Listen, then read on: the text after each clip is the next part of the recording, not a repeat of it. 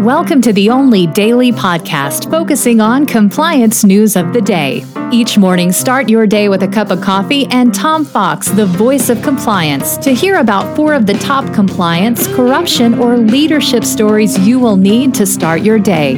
The Daily Compliance News is a production of the Compliance Podcast Network.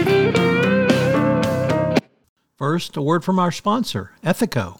Handling multiple compliance cases can often feel like navigating a complex labyrinth. Ethico introduces simplicity and intelligence into this chaos with our custom workflow automation. By automatically routing cases based on your unique criteria, we turn the maze into a clear path forward.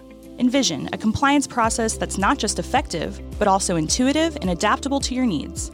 It's time to redefine efficiency in your workplace. Embark on this journey of transformation at ethico.com/CPN. Book a demo and explore the white paper by Tom Fox, 2023, The Year in Compliance, to discover a world of seamless compliance management.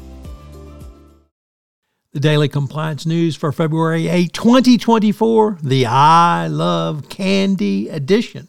For those of you old enough to remember that song, it's certainly applicable to today's news as Patricia Hurtado and Maria Clara Cobo, reporting in Bloomberg, reported on the ongoing trial of the Vitol Group trader, where a former Pemex executive testified he agreed to accept $300,000 from the Vitol Group in exchange for helping the trading house win a deal with the Mexican state-owned oil company, Pemex.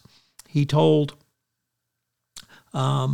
the court that he accepted bribes from Javier Aguilar, or what he called candies. So he loved candy. Add that to your list of words for bribery and corruption.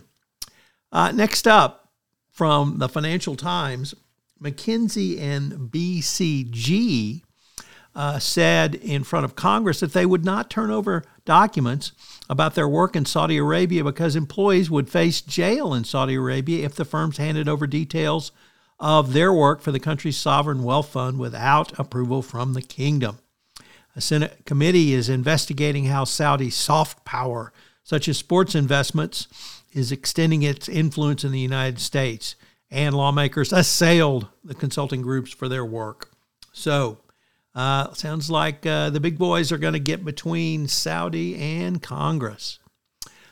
Next up, from the New York Times, for the first time in more than 2 decades, the U.S. is buying more from Mexico than it is from China. This is certainly a welcome trade development, although, of course, the Republicans and Donald Trump are such racists that they probably believe this is also a conspiracy to import more from Mexico, so more people will come across the border. But I would ask you to think about it from the compliance perspective. What does this mean for your company? Is Mexico high risk for you? And if so, what are you doing to assess that risk and manage it? And finally, also from the New York Times, a $2 billion corruption case was unsealed involving the New York Public Housing Authority, with 70 employees charged with bribery and corruption. So big-time corruption in the Big Apple with a big enforcement response. So we'll have to see how this plays out and what it all means for the New York City Public Housing Authority going forward. In the month of February, the Compliance Podcast Network is sponsored by Ethico. Are you struggling to close cases? Well, Ethico is here for you. Take advantage of their innovative approach to empathetic issue intake, streamlined case management, and enterprise-wide disclosures. Learn more about how you can crowdsource risk management at scale at ethico.com/CPN. The Daily Compliance News is a production of the Compliance Podcast Network and a proud member of C-Suite Radio. Thanks so much for listening. I hope you'll join me again tomorrow.